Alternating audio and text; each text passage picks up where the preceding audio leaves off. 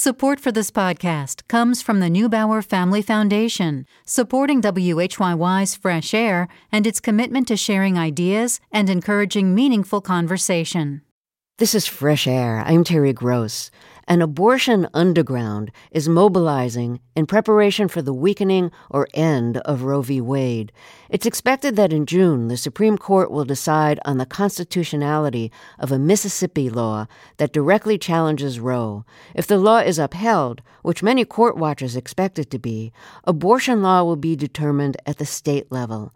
My guest, journalist Jessica Bruder, wrote the cover story in the new edition of The Atlantic. It's titled The Abortion Underground. Bruder is also the author of the nonfiction book Nomadland, about the older men and women who can no longer afford to live in their homes and live instead in their vans or RVs, traveling around the country, taking part-time jobs in places like Amazon warehouses. The book was adapted into the film Nomadland, which won Oscars last year for Best Picture, Best Director, and Best Actress. Jessica Bruder, welcome to Fresh Air. How did you first find out about the abortion underground? In a pretty backwards way. I was, during the pandemic, just doing a lot of poking around on the internet, and I was reading the conference schedule for something called HOPE, Hackers on Planet Earth, from 2020. And there was a session that wasn't like most of the other sessions. It wasn't about privacy. It wasn't about coding. It was called Hackers in a Post-Roe versus Wade World. And I watched with rapt attention as a woman who went by the name Maggie Mayhem talked about parts of abortion history that I didn't know about. In particular, the invention of a device called the Del-M in 1971 that was used to help women safely get underground abortions before Roe legalized abortion. And just the fact that nowadays people were still talking about this really fascinated me. And for me, that was what cracked the door into a world that was much wider than what I knew. You met a woman who actually showed you the device that you refer to that was created shortly before abortion was legalized. And you describe it as looking like a cross between an at-home brewing kit and a 7th grade science experiment. So tell us what this device is made of. So this is a device with a few components. One of them is a needleless syringe, which creates suction. The other most important one is something called a cannula. It is a flexible plastic tube that's used to be introduced into the uterus and is used also for suction. In the middle, there's a mason jar that's connected to both of those elements using aquarium tubing. And there's also a one-way valve that prevents backflow. This is basically a homemade version of what had been used at the time as a relatively novel underground solution for abortion that was created by the owner of a clinic that was illegal at the time. His name was Harvey Karman, and he'd invented this soft cannula, which was actually much less traumatic than the standard medical procedures at the time. They started referring to his method as a lunch hour abortion because women were able to go in for the procedure and then go on about their business, maybe a half hour later without any time needed to recuperate. So the underground adapted that and wanted to create a version that women could make on their own and implement in the absence of legalized abortion. So is that happening now? Are people reviving that now in preparation for the possibility of abortion becoming illegal? Yes and no. For a lot of people, it's totemic. It's a symbol that even when abortion was illegal last time, people found a workaround. There is a small number of people who are taking an interest in it and passing the knowledge around. There are other people who say, well, look, this is an early version of something called a manual vacuum aspiration kit, which is mass-produced now and used by doctors and can be found and purchased. So why not just use that? The majority of people who are talking about self-managing abortion, they're referring to using abortion pills, which accounted for more than 50% of abortions last year. So that's really the mainstream underground and above ground tool for abortion in first trimester now. But some people are saying, look, we need to have all the tools on the table that we can possibly have. The pills will never be a one-size-fits-all solution for everyone. No procedure or drug ever is. So there are people and activists who want to teach manual vacuum aspiration and the Del-M, just so women have all the tools available if they lose the right to have an abortion. You attended a session in which you witnessed a demonstration of how this kind of device can be used to perform an abortion. So tell us a little bit about what your reaction was and how safe you thought this was for women to administer to other women? It was surprisingly anticlimactic, actually. I had done so much reading about this device and its use and talked to so many people that when I was actually there, I don't want to say it was boring, but there was nothing that shocking about it. I had already spoken with this professor emeritus of obstetrics and gynecology at Stanford, and we'd been speaking a lot about how manual vacuum aspiration in countries in South and Southeast Asia is something that technicians have been trained to do successfully for a very long time. And he had told me that he believes lay people can be trained on wielding vacuum aspiration devices without much of a risk of infection. That this is something that one didn't necessarily need a medical degree to learn how to do, that it wasn't actually a complicated procedure. Is there a network of women who have been trained to do this and are willing to risk their safety by performing illegal abortions? Absolutely. So there's a network of people in general who refer to themselves as community providers. And the idea is a community provider could be anybody who's willing to connect women with abortion pills who might not otherwise be able to get them, or in some cases, offer alternate options. I spoke at length with an American midwife who lives in Canada and described to me that she'd performed hundreds of abortions, some of them with the Del-M, but also with commercially made manual vacuum aspiration kits, with abortion pills, with herbs. And she was telling me also that, look, the clinic, for all sorts of reasons, hasn't always been the answer for everyone. Some people really want to do this at home and want to do it in a different sort of environment. So from her perspective, this wasn't even a matter of Roe versus Wade getting overturned, possibly. This was just something that midwives had been participating in forever, and something that was about body autonomy in a way and self-determination. And that was very new to me, hearing that. So tell us more about the different facets, the different aspects of the abortion underground, because there's different branches of it. There are all sorts of people doing this work, and the abortion underground, admittedly, is a very kind of rough and lumpy umbrella to shade them all. So there are groups that are trying to help get women access to the pill, even if it becomes difficult. So that ranges from activists in Mexico, for example, where abortion has now been decriminalized, and where a drug called misoprostol, which is also used for stomach ulcers and induces abortions when used correctly, has been legal over the counter forever. So we've had people crossing the border for that, and there are Mexican activists who now want to help American women get the pill.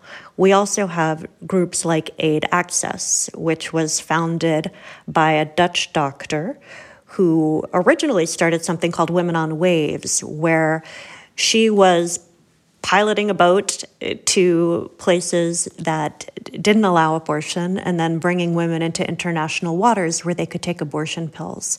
She more recently started something called Aid Access, which is a telemedicine service that provides the pills to women in all 50 states, regardless of whether a state has banned them. You describe one group as outfitting bulletproof vans that can travel to different states where abortion is illegal and perform abortions and then get out of town. Tell us about that. Yeah, absolutely. That is a group called Abortion on Demand. And even though they want their vans to be stealthy, they're not even deep underground. This is a group that used to be called Just the Pill, that began providing abortion pills via telemedicine when restrictions were loosened early in the pandemic. And the group has evolved. They recently bulletproofed 2 vans. So they're based up in Minnesota, but they're planning on using these vans just outside the Texas border to make it easier for people to access clinics who would usually have to travel maybe far out of Texas. So one of the vans will be providing, basically there'll be a doctor who is able to provide manual vacuum aspiration abortions in that van. It will have a table and an ultrasound and all that. And the other van will have somebody who can prescribe and administer abortion pills. A lot of women are looking to pharmaceutical abortions, the 2 abortion pills that you can use to bring on an abortion. But now, as the New York Times reports, these drugs are the new front for the war against abortion. So what are some of the new laws that are springing up to try to prevent women from using pills to have an abortion? Well, there are a lot of them. So already there are 19 states that have made it illegal for these pills to get prescribed via telemedicine or delivered through the mail. We've got 9 other states that are trying to do the same, where some sort of legislation is in the works. Texas, meanwhile, made it a felony to send abortion pills through the mail and made it harder for doctors to prescribe them. Just new testing procedures, new reporting procedures, just more red tape, really. And we know that early in this year, more than 100 restrictions were proposed on medication abortion. So we're seeing a combination, just like with abortion in the past, the states that are looking to criminalize it outright or to restrict it so much that it might as well be criminalized. So the FDA has approved these drugs, and a lot of women get them through the mail. So if these drugs are outlawed in a specific state, and a woman in that state asks for the pills to be sent from another state, what law would pertain to that?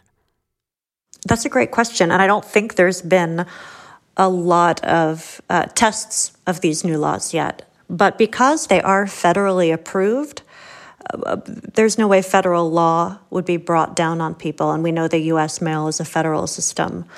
It strikes me that the person receiving it would probably be the most exposed because that person is in the state that has made it illegal. And while I'm no lawyer, I can only imagine it would be very difficult for states to enforce their laws beyond their boundaries. So you need a prescription to get these drugs, right? Absolutely. And how are you going to get a prescription in states that are making or trying to make the pills illegal? Yeah, that's complicated. So I know when people call Aid Access, there are actually doctors in Europe who are prescribing the pill to people who are trying to order it. In other cases, the pills are being mailed around without prescriptions. And in some cases, it's only misoprostol, which can be used alone to induce an abortion, but is more effective with mifepristone. The challenge is mifepristone is expensive and tightly regulated. It costs more than $100 a pill, typically. Misoprostol is cheap and abundant in that it's also used for treating stomach ulcers, and it has veterinary uses, and it's over-the-counter in Mexico. So there are situations where people have access to misoprostol and not mifepristone.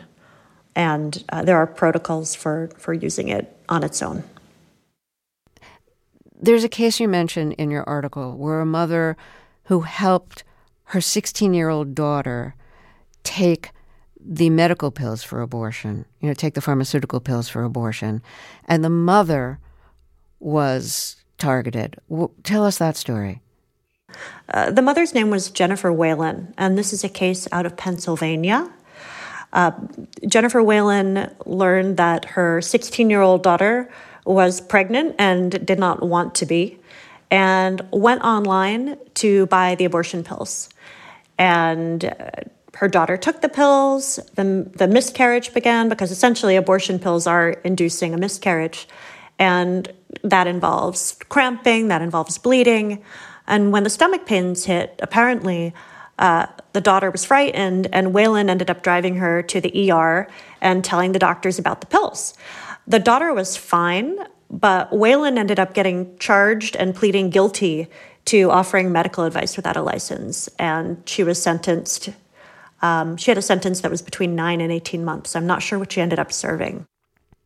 So there's a case coming before the Supreme Court that could result in the virtual end of Roe and leave abortion laws to states to decide. And many states would legally outlaw abortion if that was the case. So tell us about this Mississippi case. Absolutely. That case is Dobbs versus Jackson Women's Health Organization.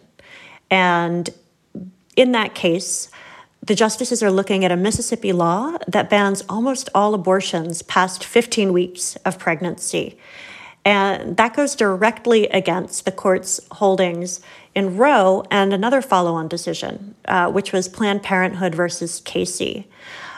Basically, those two decisions together preserve a lot of leeway for legal abortion in America. The court held that states can only ban abortion after the point of fetal viability, which in Casey they found is about 23 to 24 weeks pregnant. Of course, that's all out the window if the mother's health or life is threatened, and nobody is supposed to ban abortion in that case. But before viability, according to the court, states can impose limited restrictions on abortion as long as they don't pose an undue burden. And again, what that means is debatable, which is why we have so many restrictions. Right now, the court has a 6-3 conservative majority. And if that majority upholds the Mississippi ban, as many people expect them to do, that would basically nullify Roe's recognition of the constitutional right to an abortion all over the country before viability. New laws are being written. In Oklahoma, the Oklahoma State House just passed a bill making performing an abortion a felony, punishable by 10 years in prison and a $100,000 fine. As we record this on Wednesday, the governor has not yet signed it into law, but the governor has promised to sign all anti-abortion legislation. So what is the significance of this bill? What do you understand about it? Well, it's fascinating because it's beyond a trigger bill. It's not spring-loaded. It's not waiting for federal permission. It's just stepping out and banning abortion, which is incredibly audacious because it does go against the Supreme Court's recognition of a constitutional right to abortion. It isn't setting something up to change if the court stops recognizing that right. It's not really teeing up something to happen. It's just creating the ban outright if the governor signs it. So that would be the most restrictive law in the country on abortion. Missouri is trying to prevent people from Missouri, residents of Missouri, from going to another state to get an abortion, whether it's through pills or a medical procedure. Tell us a little bit about that and its significance. Yeah, that is particularly wild and new. The idea that one could prevent somebody who's a resident from traveling and doing something else. We haven't seen anything like that among these restrictions before, and it seems really hard to imagine that could stand legally, just because Missouri doesn't have jurisdiction over what happens in other states. Well, let me introduce you. If you're just joining us, my guest is journalist Jessica Bruder. Her new article in The Atlantic is the cover story titled The Abortion Underground. She also wrote the nonfiction book Nomadland that was adapted into the Oscar award-winning film of the same name. We'll be right back after a short break. I'm Terry Gross, and this is Fresh Air. Let's get back to my interview with journalist Jessica Bruder. Her new article is the cover story in The Atlantic. It's titled The Abortion Underground. It's about the new abortion underground that's preparing ways for women to get abortion if Roe is overturned by the Supreme Court or if access to abortion is further weakened. She also wrote the nonfiction book Nomadland that was adapted into the Oscar award-winning film of the same name. You write that America wasn't always so sharply divided over abortion, and that there used to be like patent medicines in like the 1800s, great names like Dr. Vandenbrug's female renovating pills and Madame Drunet's lunar pills, which claimed to restore the menstrual cycle. Tell us about the pills. And I mean, they weren't marketed as abortion pills. Was it understood that that's what they were supposed to be? Yeah, they were essentially wink, wink, nudge, nudge treatments. If you go back in time, when America was new, traditional British common law was essentially the law of the land when it came to abortion. And that law didn't recognize the existence of a fetus until the quickening, which is when a woman first feels those fetal movements, maybe a kick. And that's usually during the second trimester. So before that, even if somebody suspects she's pregnant, there's no way to confirm it. We don't have pregnancy tests you can buy at the dollar store. Science isn't where it is today. So in that phase, before the quickening, it was legal for women to seek relief from what people characterized as a blocked cycle and obstructed menses. These women could go to midwives for treatments, and there were even all sorts of home health manuals that recommended herbal recipes to bring down the menses. Going forward, there were all sorts of advertisements and all sorts of newspapers for people offering these patent medicines. And many of them were herbal.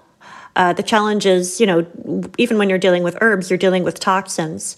So it's very hard to tell which ones might have been effective and which ones might have actually been pretty dangerous. To the point where the first abortion statutes, the ones that were passed in the 1820s and 30s, were basically poison control measures. They weren't really ideologically freighted. They were aimed at regulating this wild west of patent medicine. You say that after the AMA, the American Medical Association, organized in 1847, the AMA lobbied against abortion. Why? Well, this was partially a canny business decision. If you go back, medicine didn't always, as a profession, didn't always have the respect that it does today. There were all sorts of people providing care. We had traditional healers, we had midwives, all sorts of homeopaths, and doctors who, at that point in time, weren't always able to deliver on claims that they made in terms of what they could do. Obviously, science has advanced quite a bit since then. So did you get the sense that people in the abortion underground that you write about in your Atlantic article are really determined to make abortion as accessible as possible if the Supreme Court further restricts or overturns Roe? One of the activists I spoke with told me that she believes reproductive rights aren't something that's granted by the state at all, that these are rights that people have inherently. And that seemed to be the MO of a lot of people I spoke with. So yes, absolutely, there are lots of people who want to keep abortion accessible for everybody who might want access to abortion, regardless of what the Supreme Court does. Jessica, I know you're interested in subcultures. The abortion underground is a subculture. Your book, Nomadland, was about a subculture. It's about the subculture of modern nomads, people who can no longer afford a home and travel around living in vans and RVs that have become their homes, and they often survive on temp work, seasonal temp work at places like Amazon warehouses. How did you find out about this subculture? Again, I was doing just a lot of reading and reviewing, which is I have a huge appetite for research. And there was one story I read by the reporter Gabe McClelland in Mother Jones, and somebody approached Gabe in a warehouse and said, I am working here at Amazon because I can't afford to retire. It's a seasonal job. I live full-time in an RV, and there is a whole program for people like me. And while the bulk of the story was about just going undercover in an Amazon warehouse, I got really stuck on that one sentence and said, wait, there's a whole program for people like you? Who are you? What's going on? What does this mean? And the moment I started researching that, I realized that not only had Amazon started a program called Camper Force, which began essentially right after the housing crash in the US, but there were hundreds of employers targeting the same workforce, the same mobile and downwardly mobile, in many cases, older American workforce. And again, this was a world I just didn't know existed. It was a pretty incredible subculture. I'm interested in subcultures because I often think that to see the center, the mainstream clearly, it really helps to see it from the fringes. And I feel like we can learn a lot from subcultures. It's not because, they're somehow marginal or exotic. I really think that they can teach our culture a lot about itself. So that's why I embedded with them for Nomadland. That's why I embedded with these people for the Abortion Underground. I just feel like it helps us see ourselves more clearly. How did you find the people you embedded with? Oh gosh, that was a long project. Nomadland actually started as a Harper's Magazine story. And it was the first time I'd written for them. And gosh, I was running around. I had spoken at a conference in San Francisco and asked them if I could, instead of putting me up in a hotel, if I could get a stipend. Then I rented a car and I drove out to Fernley, Nevada, where a lot of Amazon's Camper Force workers were in an RV park, actually the same one that was in the film Nomadland, the Desert Rose, and just started interviewing them. And I didn't have an assignment yet, but by the time I came back to New York, I did have a pitch. So I shared it with Harper's and then ended up getting to go out to the Sonoran Desert, where a lot of people in this demographic gather during the winter because you can go financially dormant. A lot of people have solar panels, which are much cheaper than they used to be, and just spend the winter out there in the warmer weather because jobs are scarce and it's nice to be where it's warm. So I spent a lot of time with people there. And that's where I first met Linda May, who became the main person in the Harper story and later the book. And it branched out from there. So you traveled, about 15,000 miles from the East Coast to the West Coast, from the Canadian border to the Mexican border. So you got to learn firsthand about what this kind of life was like. What were some of the dangers that you faced having to find a place to park at night where you would be safe, both from the police and from, people who wanted to harm you or steal from you? I considered myself as an immersion journalist. In some ways, I was a glorified tourist, right? So if I got ticketed, it wouldn't be the end of the world. I come back home to my apartment in New York, and I feel that with immersion, we never want to mistake ourselves for the people we're covering. We're going deep to learn, but not to fool ourselves into thinking we've somehow merged with the people we're writing about. But for the people I wrote about, there's a lot of pressure because more and more municipalities are making it harder to live out of a vehicle. Essentially, they're criminalizing that sort of houselessness. Which is why I think so many of the people I met tried to stay out of cities. Because for these people, you live when you're in a city in constant concern that you might get the knock, which is this 3-thump bang on the side of your vehicle and somebody telling you to move along, whether it is somebody who owns a store that you're parked outside, or possibly the police who may end up ticketing you, in some cases could even end up towing the vehicle. And that can be incredibly damaging for people who are living on the road and are sometimes living from paycheck to paycheck. Because if you lose your vehicle and that's your home, you could end up being on the street. And some people are really one broken axle away from capital H homelessness. If you're just joining us, my guest is journalist Jessica Bruder. Her new article in The Atlantic is the cover story titled The Abortion Underground. It's about the underground that's preparing ways for women to get abortion if Roe is either overturned or further weakened by the Supreme Court. We'll be right back after a short break. This is Fresh Air. This is Fresh Air. My guest is journalist Jessica Bruder. Her new article in The Atlantic is titled The Abortion Underground. It's the cover story, and it's about the underground that's preparing ways for women to get abortion if the Supreme Court overturns the right to abortion or further weakens it. She also wrote the nonfiction book Nomadland that was adapted into the Oscar-winning film of the same name. Did the people you meet who were these new nomads, were there things they liked about the life, that they liked about traveling around, and did it bring a certain sense of freedom, or was it more like a sense of desperation? It's so interesting because I think we can actually hold all these ideas in our heads at the same time, because I did see joy and a sense of freedom, and that so many people were used to living with the stress of just punishing debt. People had their houses go underwater. People got wiped out by the Great Recession. People were hounded by bill collectors. People couldn't find jobs. There were just so many stresses that people felt they walked away from when they walked away from traditional housing. At the same time, that doesn't mean it's easy to live on the road. It's very difficult.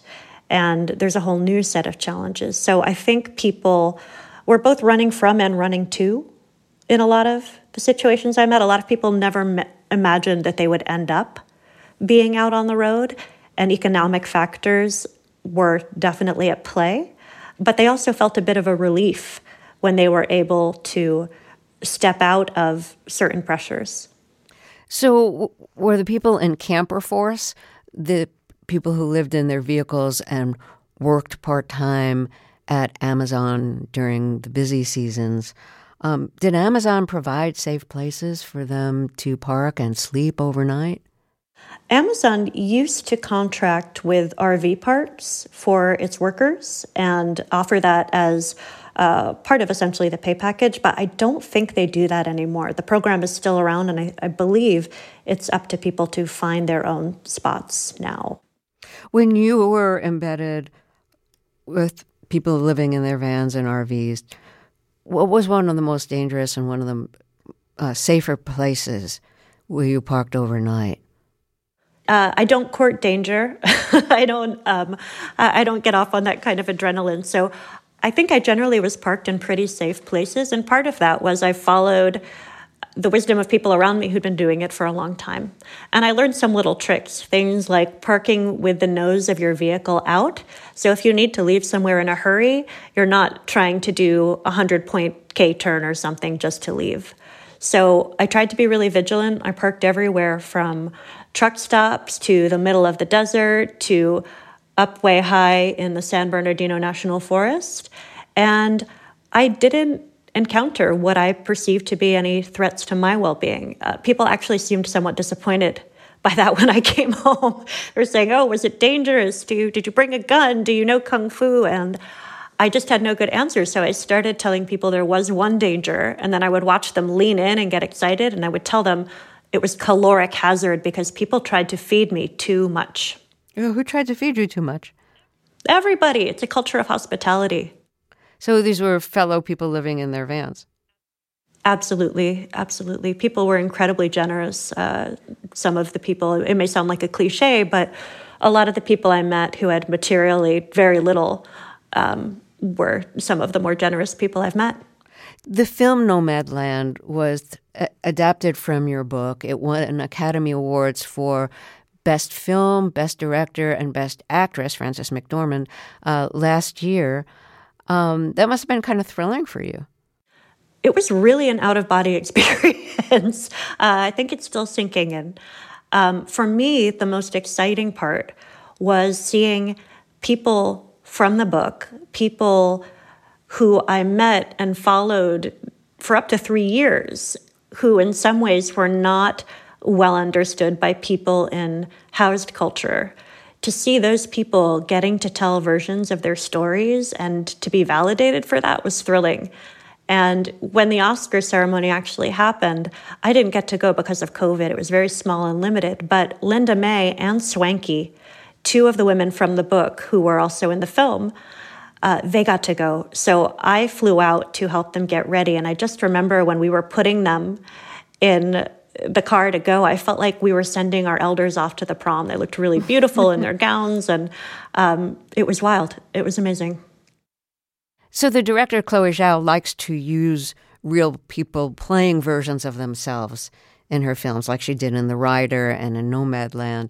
What was it like for you to see people who you know playing themselves on screen? Were they convincing as themselves? I thought they were fantastic as themselves. And it was really heartening to me because I think in our culture, we are so good at siloing people. You know, I'm a journalist. You, Terry, are the host of Fresh Air. You know, everybody's got their thing that they do, when really we're all so more wonderfully complicated and nuanced and multiple than that. And I feel that the restrictions only grow as people get older. The idea that, oh, you don't try anything new.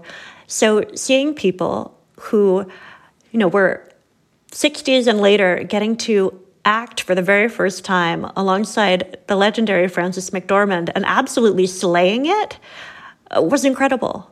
Because I think we live in a really ageist culture and that just puts the lie, in my mind, to a lot of the limits that people put on older people.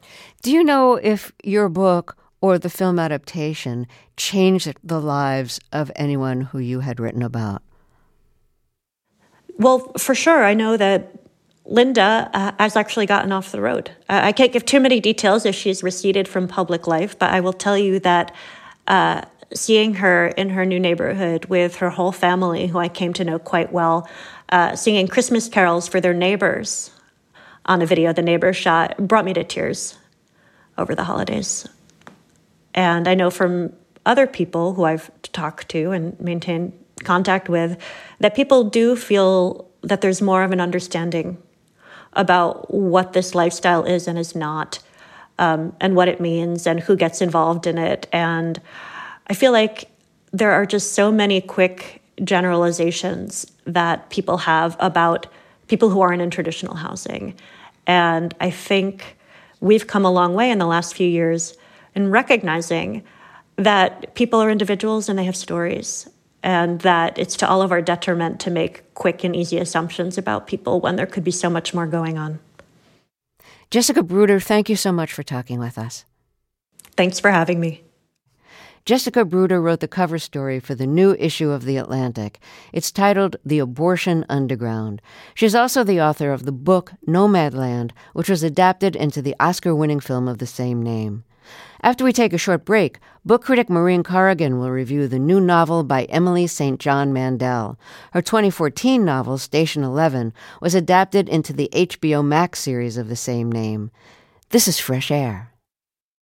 The 2014 blockbuster novel Station 11 by Emily St. John Mandel was adapted into a TV series on HBO Max, and its successor by Mandel, The Glass Hotel, and her latest, Sea of Tranquility, are also set to be adapted for TV.